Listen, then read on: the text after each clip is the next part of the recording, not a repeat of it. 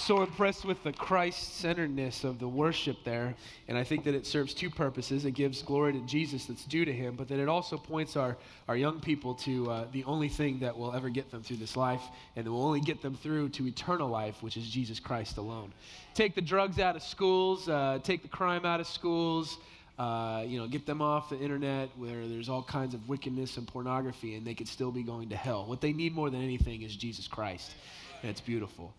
So thank you, worship, youth band. Fantastic stuff.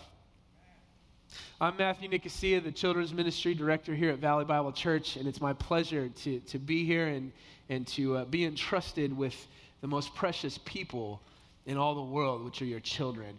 I get to worship with short people every Sunday, and it's a pleasure to be able to do that.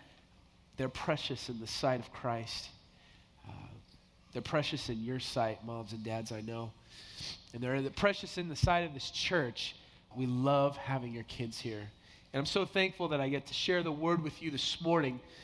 I've got a text here that's actually quite daunting in some respects. And I'm not going to pretend that I could treat it as well as any other pastor or preacher. But what I hope we could do this morning is examine the scriptures and see what God is saying or what he has said through the Apostle James to the churches that were dispersed, specifically the Jewish Christians that were dispersed. So we'll be in the book of James, so if you would please turn to James chapter 2, verses 14 to 26. It's on page 855 in the Pew Bibles that are provided to you.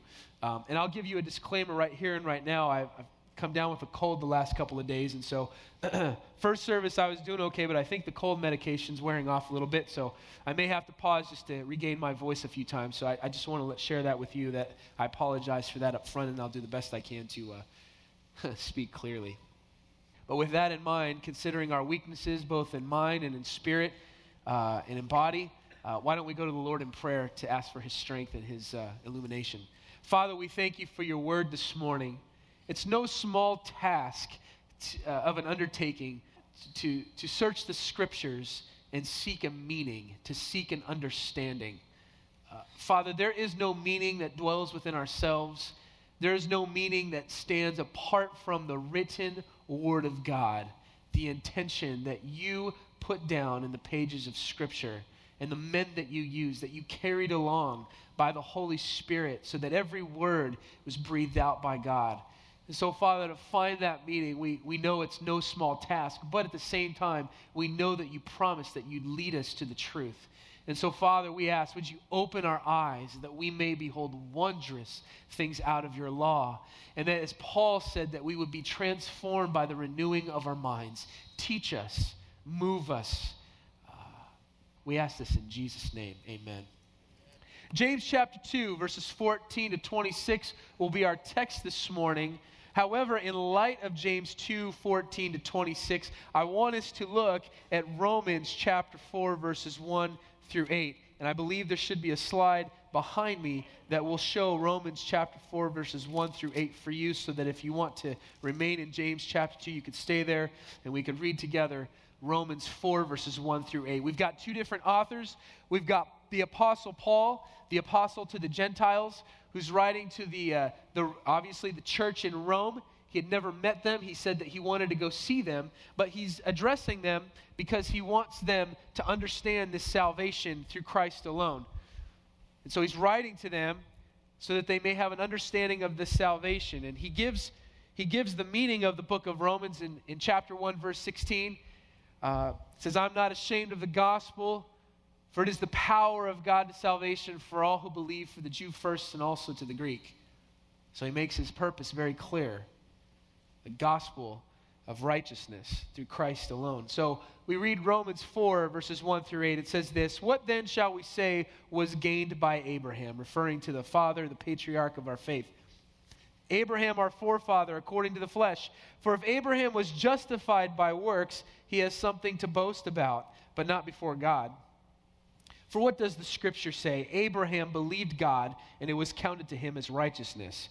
Now to the one who works, his wages are not counted as a gift, but as his due.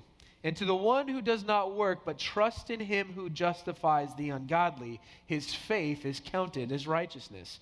Just as David also speaks, the blessing of the one to whom God counts righteousness apart from works. Blessed are those whose lawless deeds are forgiven and whose sins are covered. Blessed is the man against whom the Lord will not count his sin. This is the word of the Lord. Paul's writing saying we're justified. We are declared right before God on the basis of grace, God's unmerited favor, grace alone, through faith alone, meaning trust, belief in Christ and who he is and what he's done, and by Christ's work alone credited to our account apart from any works that we've done. It's very clear. And if you've been at Valley Bible Church very long, you know that justification, this doctrine of justification, is no stranger to us. In fact, our beloved Pastor Phil, Dr. Phil Howard, not the Dr. Phil, but our Dr. Phil Howard, loves the book of Romans, loves to preach the book of Romans, goes to Romans anytime he can, because Romans is very clear. It states how a sinner can be justified before a righteous God. The gospel of Jesus Christ. Our ministries are based upon the truth, the doctrine that God justifies or declares righteous. He declares sinners by faith alone, through grace alone, in Christ alone. Our children's ministry, I mentioned to you, I'm the children's ministry director. Our ministry would fall to the ground if I could not tell children that they could have a right relationship with God through faith in Jesus Christ. It would just be a fun little social club. That's not what it is. It's a gospel ministry. But we come to James chapter 2. James chapter 2, verses 14 to 26. Follow along as I read aloud. James 2:14. What good is it, my brothers, if someone says he has faith but does not have works? Can that faith save him? If a brother or sister is poorly clothed and lacking in daily food, and one of you says to them, "Go in peace, be warmed and filled," without giving them the things needed for the body, what good is that? So also faith by itself, if it does not have works, is dead. But someone will say, "You have faith and I have works. Show me your faith apart from your works, and I will show you my faith by my works. You believe that God is one, you do well. Even the demons believe and shudder. Do you want to be shown, you foolish person, that faith apart from works is useless? Was not Abraham our father justified by works when he offered up his son Isaac on the altar? You see that faith was active along with his works, and faith was completed by his works. And the scripture was fulfilled that says, Abraham believed God, and it was counted to him as righteousness, and he was called a friend of God. You see that a person is justified by works and not by faith alone. And in the same way, was not also Rahab the prostitute justified by works when she received the messengers and sent them out by another way? For as the body apart from the spirit is dead, so also faith apart from works is dead. This is the word of the Lord. This is the Apostle James, the half-brother of Jesus, the offspring of the relationship, the marriage of Mary and Joseph. There's a proof for you right there of Mary had children after Christ. James, the half-brother of Jesus, he's an apostle. He was named an apostle. He wasn't a part of the original 12. Please don't get confused with James, the brother of John, the sons of Zebedee. It's a different James, the half-brother of Jesus. But we see from the book of Acts, he gets elevated in status and authority in the church, and he eventually becomes the head of the church in Jerusalem. This is no guy with, small potatoes guy. This guy knows what he's talking about. This guy has a lot of authority in the church. And no doubt he had encountered Paul, and we see that in Acts. He encountered Paul. We see the Jerusalem Council where they talk about, how is a Gentile going to come to faith? Here we Jews know that we've got all of the oracles of God. We've got all the promises of God. We're receiving our Messiah. But what about these Gentiles? Can they be brought into the covenant relationship with God? And they all agree, absolutely. It's by grace alone, through faith alone, in Christ alone. That's what's agreed upon, apart from any works of the law. But James here, this half-brother of Jesus, this apostle, this head of the church in Jerusalem, writes, to the 12 tribes dispersed all over. They were dispersed because of persecution. They were spread all out. So he's writing to Jewish Christians, and he says something very, very interesting. Now, I don't know about you, but I've read these verses, and there's been many times I've thought, how in the world do we reconcile the doctrine of justification by faith alone with Paul and this justification by works that James seems to be propagating? In fact, look at the stark difference here, if you would, Romans 4:5 compared with James 2:24. And you could also read Romans 3:28. I mean, Paul is so clear and so succinct in what he describes as justification. I'll read them for you. I know that's not fully up there. But Romans 4:5 says, "And to the one who does not work, but trusts him who justifies the ungodly, his faith is counted as righteousness." Got that in your minds? James 2:24, you see that a person is justified by works and not by faith alone. We have two problems here, at least two problems, if James and Paul are contradicting each other. So there are some theologians and commentators that would like to say this. Here's what's happening, okay? We've got two different writers in two different contexts, and they're writing and they're really facing off against each other. In this ring, in this side of the ring, in this corner of the ring, we have James. He's got his boxing gloves on, ready to go. Justification by works. And over on this side, in this corner of the ring, we have the Apostle Paul. He's got his boxing gloves on, and he declares that one is justified by faith alone. And you can almost hear it now. Ding, ding. Go at it, man. Who's right? Is it Paul saying a justification by faith alone, or is it James saying a justification by works and not by faith alone, as James 2:24 says? Indeed, this is no small battle. If it's true that we're justified by works and faith and we're not justified by faith alone, then we probably have so much in common with our friends in the Roman Catholic Church.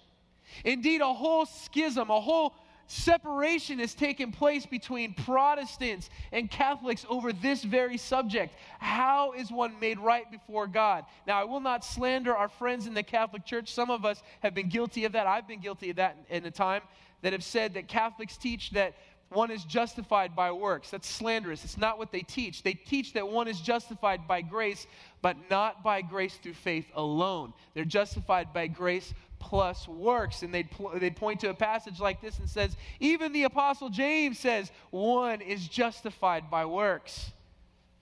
And so we've got a real threat here to the very core of who we are as Valley Bible Church. We have a threat to the very core of who we are as the church globally. Again, like I said, our ministries are founded upon the fact, the truth of what Paul says is that we are justified, declared right before God by grace alone, through faith alone, in Jesus Christ alone. So are Paul and James, are they contradicting each other? If Paul and James contradict each other, we have at least two problems, probably many more than that, but doctrinally I see two problems. First is that the Protestant evangelical doctrine of justification by faith alone is false.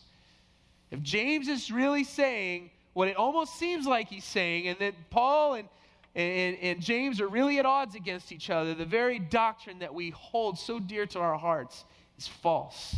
It's a big problem. Second problem I see that rises from this is that the Protestant evangelical doctrine of the inerrancy of the Scripture is also false. How in the world can you have two opposing views both be correct? Philosophically, it's not possible. If they contradict each other, either they're both wrong or only one of them is right. The only option that is not available is that they are both right, if Paul and James are contradicting each other. So this creates a huge problem. We don't believe that it was just mere men who wrote the Scriptures. James was an instrument used by God to write this epistle. Paul was the instrument God used to write Romans and many other epistles. But we also believe that it was the Holy Spirit, God Himself, who carried along these apostles to pen the original manuscripts of the Holy Scriptures. And what we believe, what we're called Valley Bible Church, the implication of being called Valley Bible Church and all other ministries that preach the Word of God as the inerrant Word of God is that. It is inerrant. It is without error. It stands against us. If there is something that we believe is wrong, it's the problem with us, not a problem with the Word of God. So if Paul and James contradict each other, this at least is the second major problem that we have. We have a challenge to the inerrancy of the Scriptures. And you may be thinking to yourself, Matthew, what in the world are you doing getting yourself into this bind this morning? I've asked myself the same thing several times this week. I think if we examine the Scriptures, which we'll do this morning, I think we will find that what seem like threats are actually beautiful demonstrations of authentic, transforming, saving, justifying faith in Jesus Christ. Now, before we start comparing these two doctrines here, these two books, James and Paul, we have to make sure that we're comparing two things that are alike. You know the saying, you're trying to compare apples with oranges. I think when we look at this here and we define the terms, we'll understand that if we try and compare James and Paul as two equal apples, if you want to put it that way, that they can't go together. But if we understand that we're talking about an apple over here and an orange over here, I think we will find that God's word is as true as it's ever been. There's several things we need to define as we look at James chapter 2, verses 14 to 26. One word is faith alone. Faith alone. Paul says we're justified or declared right before God by faith alone. But James also uses that same term. He says faith alone as well. What is James talking about? Is that faith alone the same kind of faith alone that Paul's talking about? Secondly, we need to define for ourselves as we examine this again, what does James mean by works? By works. When he says works, is he saying the same kind of thing that Paul is saying when he describes works in Romans and other epistles?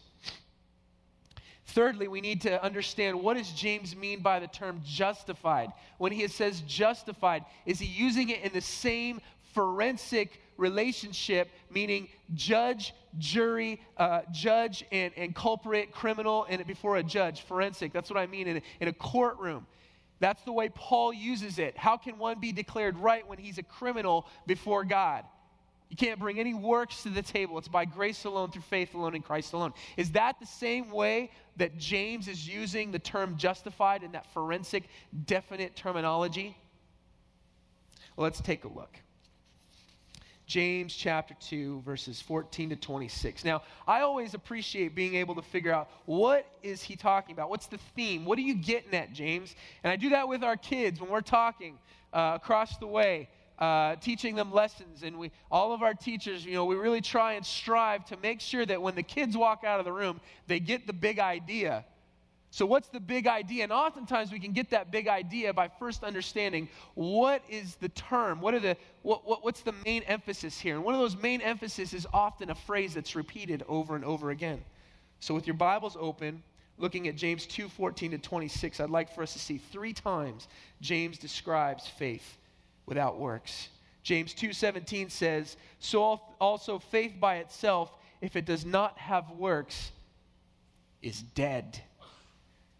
Chapter 2, verse 20, do you want to be shown, you foolish person, that faith apart from works is useless? And in verse 26, to close up this section, he says, for as the body apart from the spirit is dead, so also faith apart from works is dead. Repeated language, dead, useless. If you get nothing out of the sermon this morning, please understand this. James is emphasizing to all of us, to the church that he's writing to, and to us here today, faith without works is dead. Dead. Not sick, not on life support, dead, worthless, useless. So we see here first a moral illustration of this dead and useless faith in chapter 2, verses 14 to 17. He starts out by saying, what good is it, brothers? If someone says, what good? Really, it's this general idea. Is it any good at all? Is it any benefit to any of us? Does it profit us anything at all? If someone says that he has faith but does not have works, does it provide any benefit? He answers the question, but the way he's phrasing the question is he's already saying that it's a negative. It's a not. But he tells us specifically, is it of any good? He rephrases that and he says, cannot faith save him? The good that he has in mind is saying this: you cannot get any saving benefit at all. No saving profit to you at all if you have faith without works. it does you absolutely no good. And what's interesting there is when he rephrases it, he says, can that faith save him? All of a sudden, he's taken it, and he's taken that faith, and he said, I'm not talking about just faith in general. I'm talking about that faith. That faith. What's that faith that he's talking about? He just described. If someone says that he has faith but does not have works. That's the faith alone that James is talking about in this text. He's not talking about a genuine, authentic, saving faith. He's talking about the claim of someone to say, I have faith in God, but it's void of works. It's a mere claim to faith. It's absent of works. And we'll see very soon that it's just a dead orthodoxy or doctrinal correctness. That's all it is. It's as far as it goes. It's a mere claim. It's just someone saying, oh, I have faith. If it only goes that far, it is a dead faith. Can that faith save him? The NIV renders it, can such faith, this kind of false, phony faith that's a masquerade,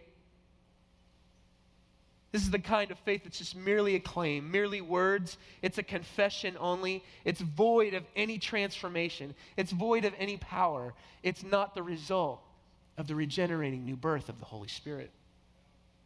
It has no works that characterize it. Now, please understand, James is not advocating that we add works to our faith. What he's saying is that the only faith that saves is the authentic nature of faith that will result in works. So it's not two different substances. It's one substance. It's faith, but it's a nature. It's a kind of faith that will result in works. That's the true saving faith. But right now he's saying, can such faith save him? The phony, facade kind of faith that's just a mere confession without any works, without any transformation.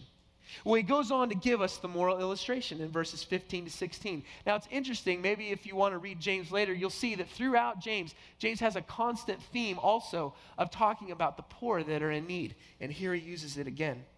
Verses 15 to 16, if a brother or sister is poorly clothed and lacking in daily food, and one of you says to them, go in peace, be warmed and filled, without giving them the things needed for the body, what good is that?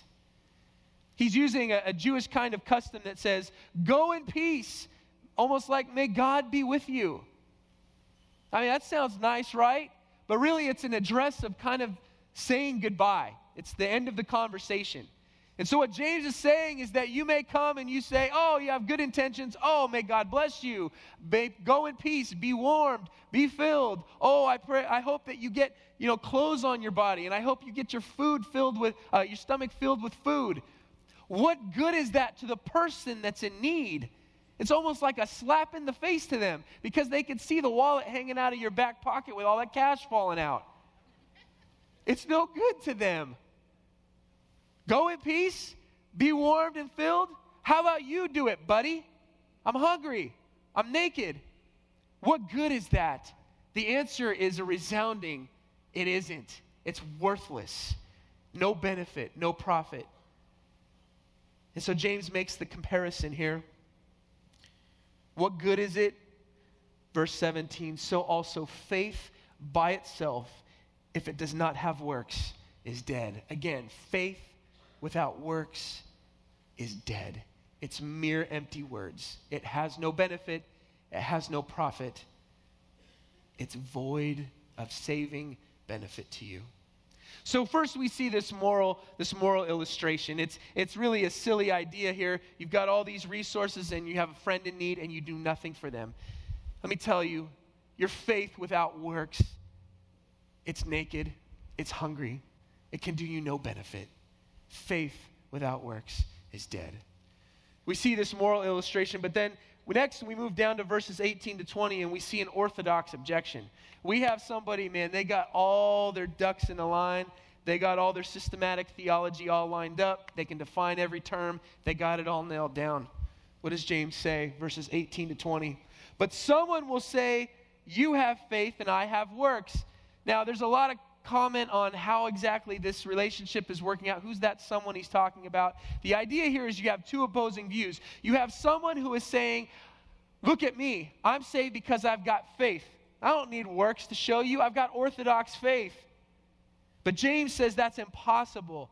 You show me your faith apart from works, verse 18, and I will show you my faith by my works. There's no way you could separate faith from works. They're inseparable. Inseparable.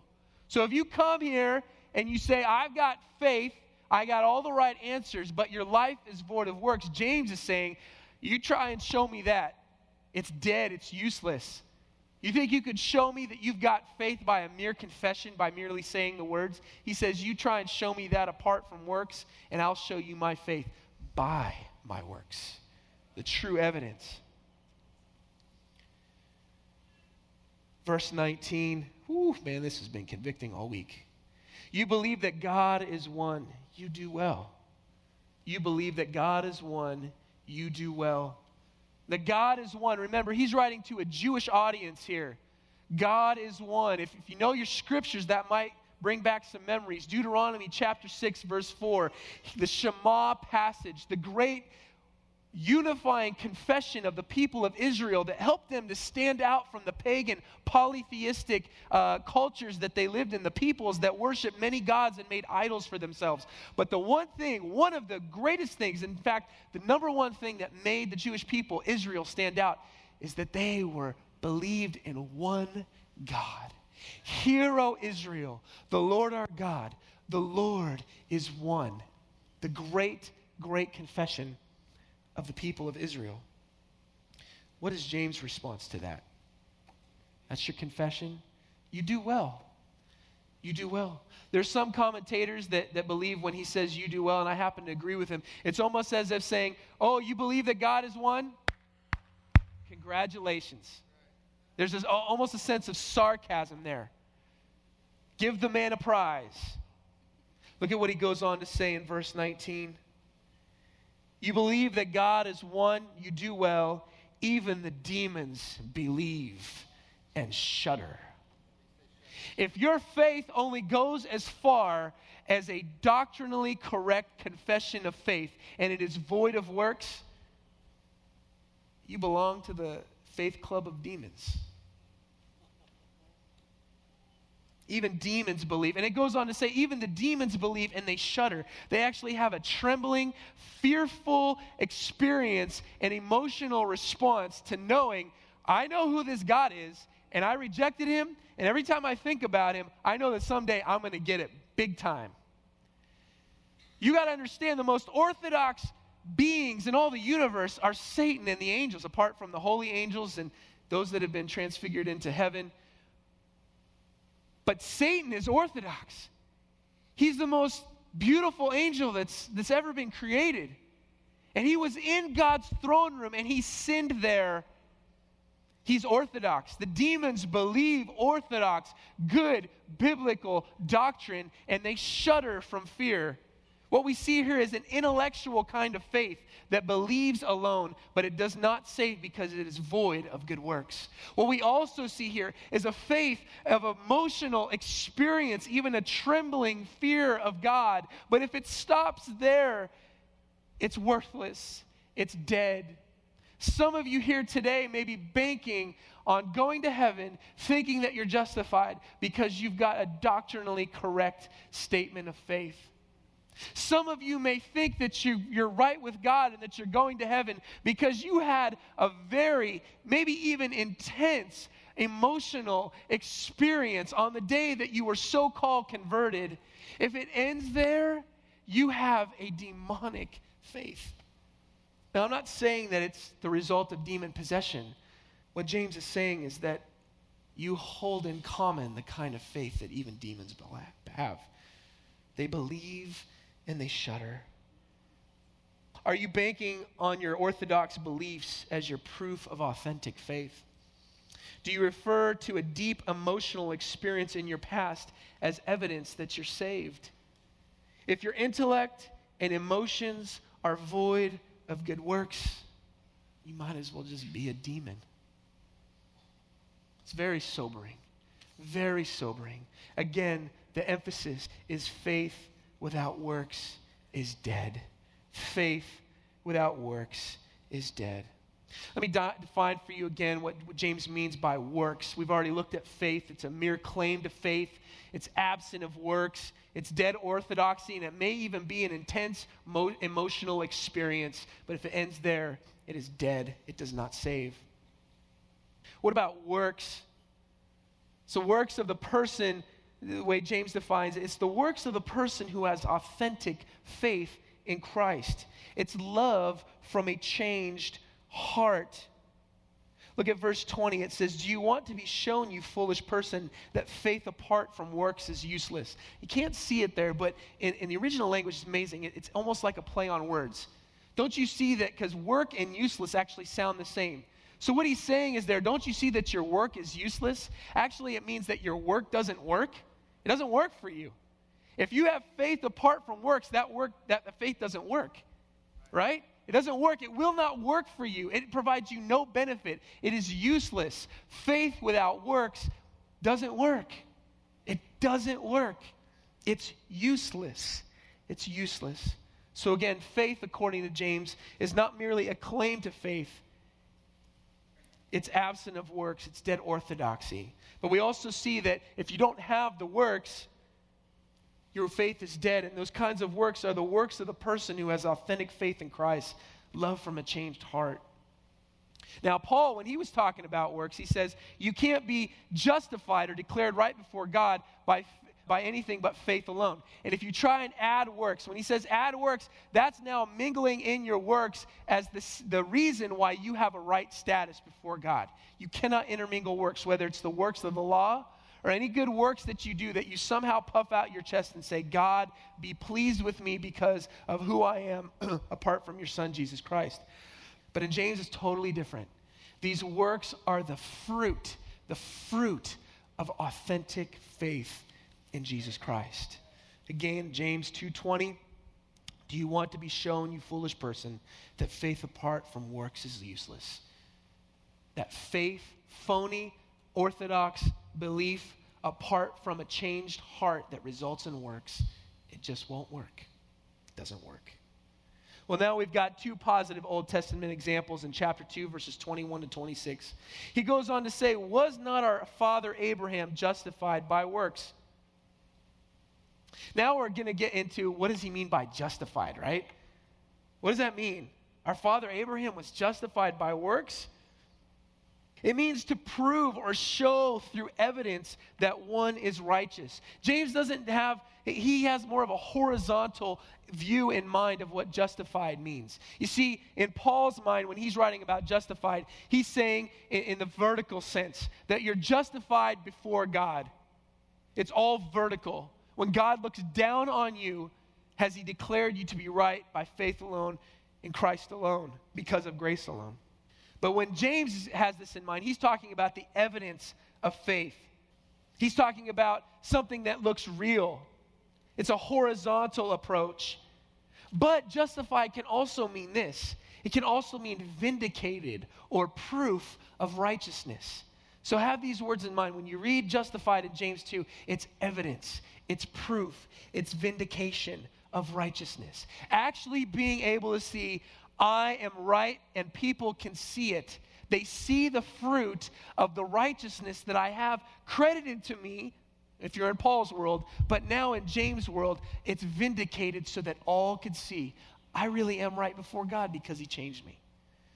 Now you may be thinking, Matthew, you're just making this up, right? Listen to what Paul himself says in Romans chapter 3, verse 4, speaking of this word justified, same Greek word. Romans 3:4, let God be true, though everyone were a liar. As it is written, that you, speaking of God, he's speaking to God, that you may be justified in your words and prevail when you are judged.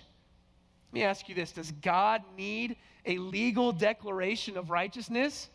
No, he is righteous. He doesn't need anybody to come along and legally declare him right like we need because we're sinners.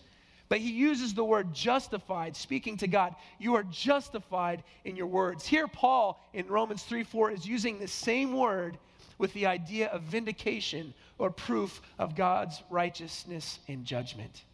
He's saying, God, you are vindicated because you're judging a sinful world. And because they are so sinful, you are absolutely right in doing everything that you do.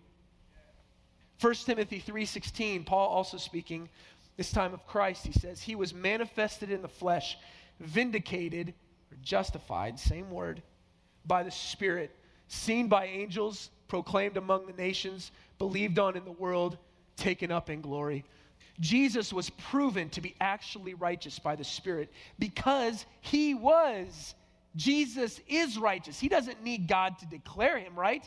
He just needs to be vindicated. We all see it. You are right, Jesus. You claim to be the Son of God, and you proved it by your works, and the Spirit bore testimony to that. You are right. You are vindicated. Same word, justified. That's how James is using justified in this text. It means vindication.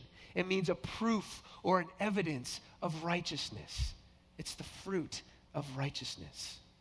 He goes on to say, James does, in verse 21, was not our father Abraham justified, vindicated, proved to be right by evidence, by works when he offered up his son Isaac on the altar? It's amazing. When Paul looks at Abraham, he goes back to Genesis 15, verse 6. It's the calling of Abraham. He called Abraham and said, Abraham, I want you to come out of your land, and I'm going to give you a son, and I'll make you a father of many nations. Abraham had no idea how it was going to be done, but Abraham believed God, and God credited it to him as righteousness. He did nothing good. He just trusted in God. But James is looking at a different situation. Genesis chapter 22:12.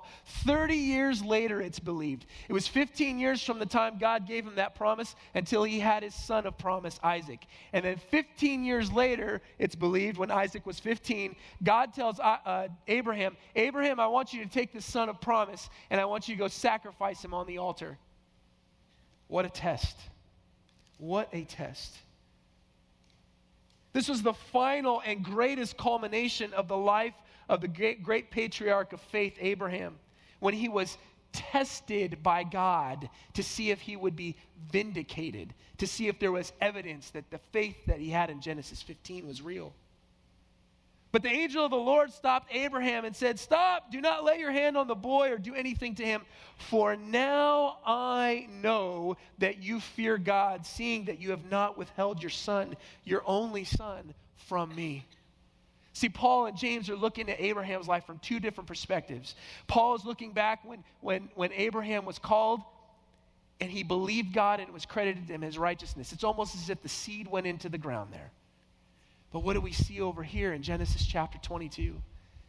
We see a full plant of faith that has come out, and God is able to pluck the fruit and show us all vindicated evidence that the faith is real. They're looking at Abraham from two different perspectives. Paul over here is looking at Abraham being justified by faith alone. Over here, James is looking at Abraham as being vindicated, evidence, proof that the faith was authentic, justified. Verse 22 goes on to say faith was active along with his works, and faith was completed by his works. Works were the inevitable fruit of authentic, real, genuine faith. And faith was completed or brought to its final purpose or destination. How many of you plant tomato plants with the idea that you just like planting seeds? You don't. It has a destination. It has a purpose. It has a reason why you put it in the ground. And the evidence that it's a tomato plant is that it comes out and it produces tomatoes. It's the fruit of authentic faith. Faith was brought to its final purpose or destination for Abraham when he offered up his son Isaac on the altar. James was looking back from Genesis 22:12 to Genesis 15:6. He's plucking the fruit and he's looking back and saying, see, I told you it was a tomato plant. He was enjoying the fruit while looking back when the seed of faith was planted. Verse 23, he quotes Genesis 15:6, Abraham believed God and it was counted to him as righteousness. This was Paul's emphasis, but James is looking back and saying, look, we have vindication, we have the evidence. So here we have this statement, and now we need to read it with our new terms in mind. Faith, again, faith is In James' mind, faith alone is just a mere claim to faith. It's absent of works. It's dead orthodoxy. It's emotional experience alone without works. And when James defined works, he's talking about the works of a person who has authentic faith in Christ. It's love from a changed heart.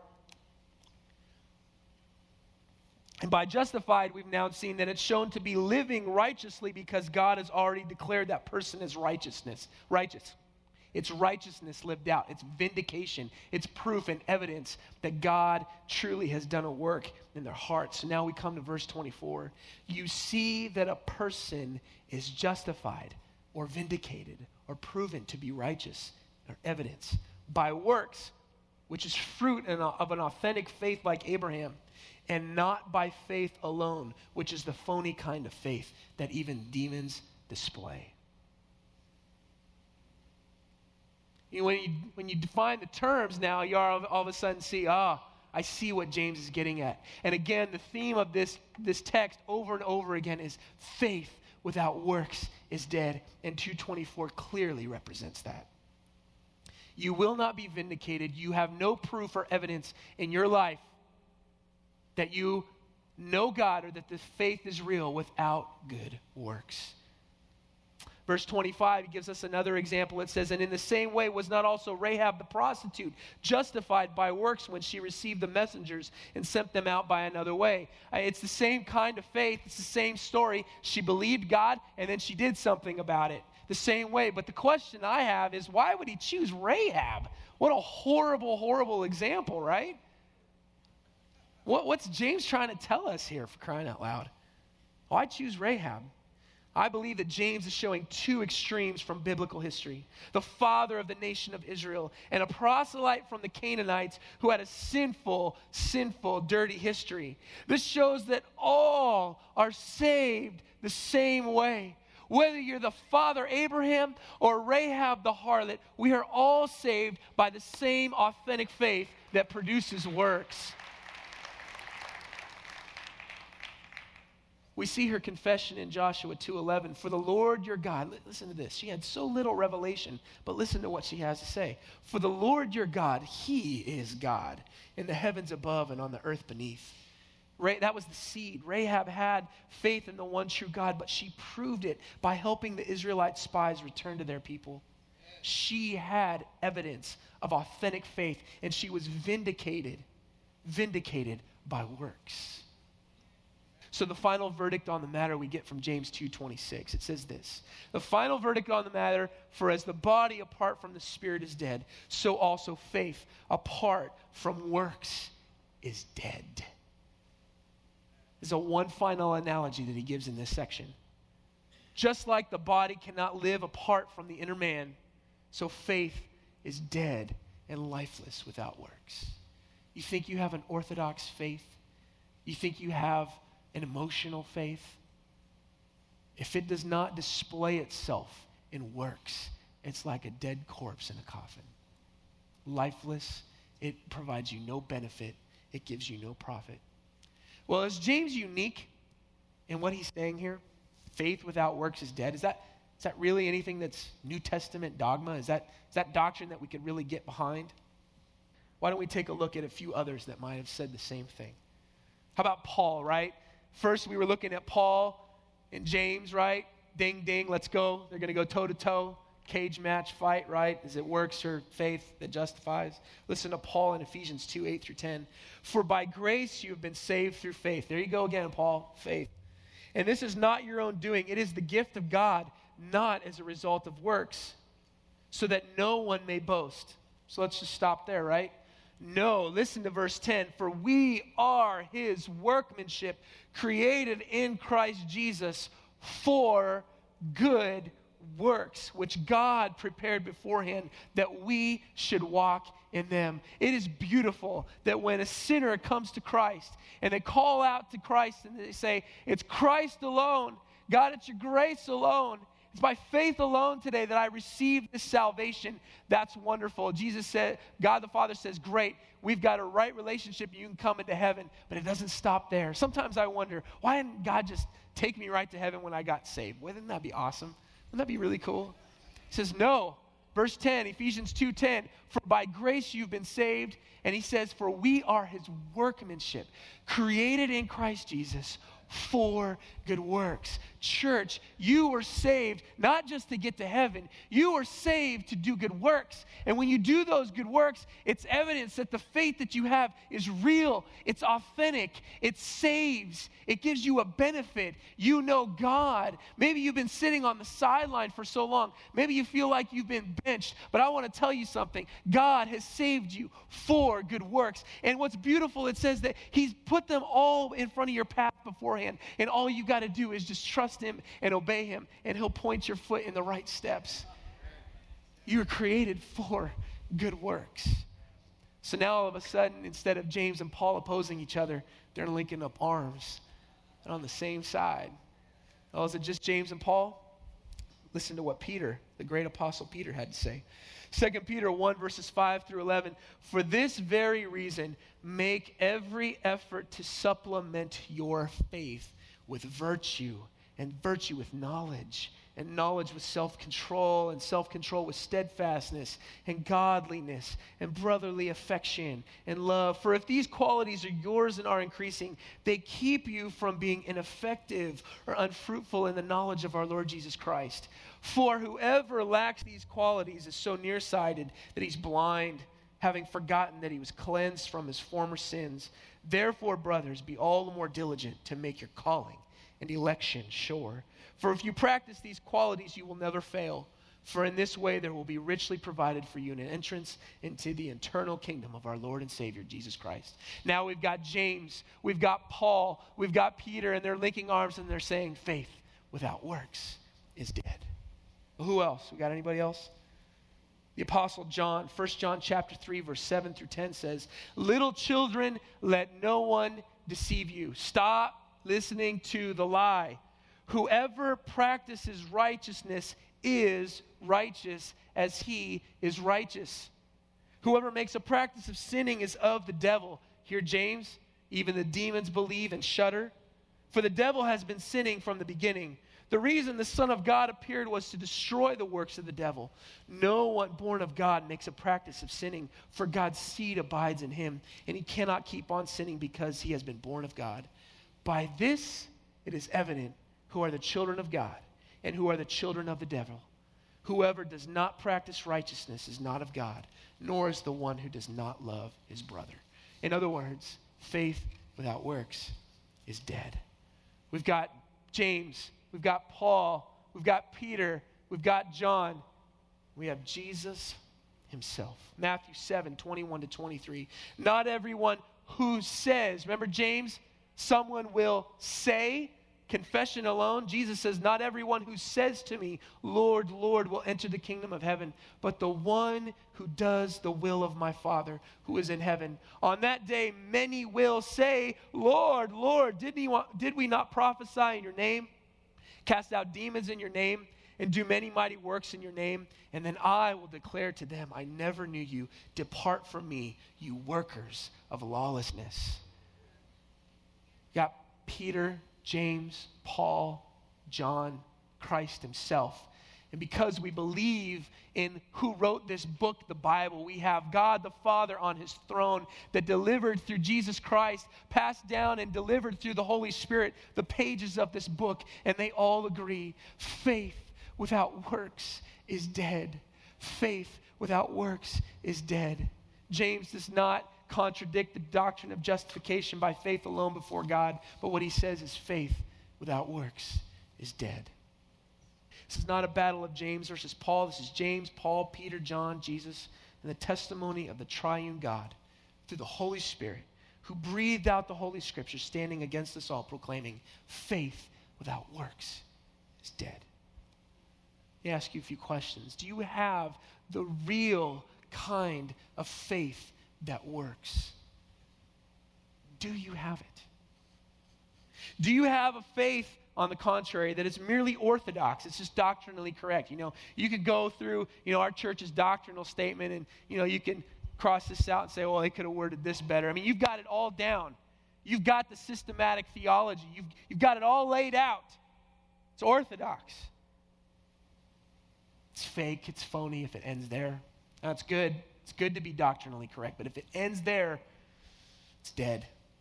Or is your so-called faith, it's not authentic, it's just a so-called faith, one of emotion and experience only? You go back to that come to Jesus moment, that conversion experience. You remember, it's almost like the lights came on and heaven came down, and that's wonderful, beautiful. Conversions can be very dramatic, but if it stops there, if it's only that, your faith is dead.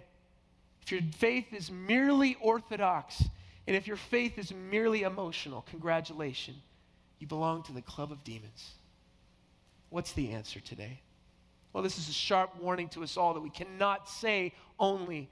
Again, just say it with words that we have a faith that saves us from the judgment of God if it is faith that is not characterized by a transformed life that proves itself in good works. Examine yourself today. Do I have the real kind? Do I have the real deal? So what's the answer? Is the answer, okay, Matt, I'm going to go right out here and I'm going to go right to the enlistment office. I'm going to put my name down for everything. I'm going to start doing some crazy good works. Is that the answer? Again, it's not time to just add works to your so-called faith. It's not the answer. God is saying, James is saying, Paul is saying, you never had real faith to begin with.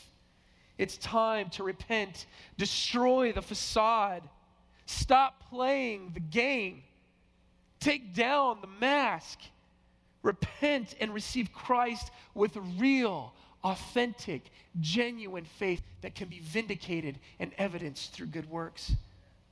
This is the kind of faith that trusts in Jesus alone and confesses him as Lord and Master of your life.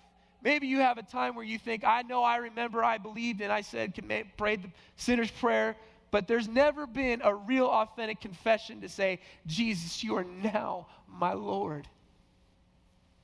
If it's not that kind of faith, it's fake. Well, I'm thankful that James didn't just stop here. He provides us with the only appropriate response for those who have dead faith. Maybe that's you sitting here today. Look at James chapter 4, verses 4 through 10, and then we'll close. It says, you adulterous people. Goodness, I'm going to beat around the bush there, James. James 4, verse 4. You adulterous people, do you not know that friendship with the world is enmity with God? Therefore, whoever wishes to be a friend of the world makes himself an enemy of God. Or do you suppose it is to no purpose that the scripture says, he yearns jealously over the spirit that he has made to dwell in us, but he gives more grace. Friends, he gives more grace. Therefore, it says, God opposes the proud, but gives grace to the humble. Submit yourselves, therefore, to God. Resist the devil, and he will flee from you. James 4:8. Draw near to God, and he will draw near to you. Cleanse your hands, you sinners, and purify your hearts, you double-minded. Be wretched and mourn and weep. Let your laughter be turned to mourning and your joy to gloom. Humble yourselves before the Lord, and he will exalt you. Friend, if you are here today and you have a dead faith, humble yourself. Submit yourself to God and ask him, say, Lord, I want to have a real kind of faith. I'm done playing the games. I tear down this facade. I'm as good as a demon. I want the real kind of faith. Draw close to God. Humble yourselves, and he will exalt you when you have real, saving, authentic faith that works, because faith without works is dead. Let's pray. Our Father, we thank you so much for this sober warning. I don't want to live a lie, Father. And it terrifies me to think that I think when all things are good and I realize that they're all crumbling around me. So we thank you for this warning today. I pray for every single one of us that we would examine ourselves and ask us, do we have the kind of faith that truly saves? The kind of faith that doesn't just claim orthodox religion or claim to have an emotional experience, but a faith that works, a faith that genuinely saves. I pray that every single one of us here that know you, I pray that in the days and weeks to come, our good works would shine out, that we would be vindicated for ourselves and amongst one another, that we are people that are following after you, Father. We trust in you alone, but I pray that this trust would be a trust that would evidence itself in good works. Bring us to repentance, Father. Bring us to transformation. We thank you for your word. We thank you for your Spirit and for your Son. In Jesus' name, amen.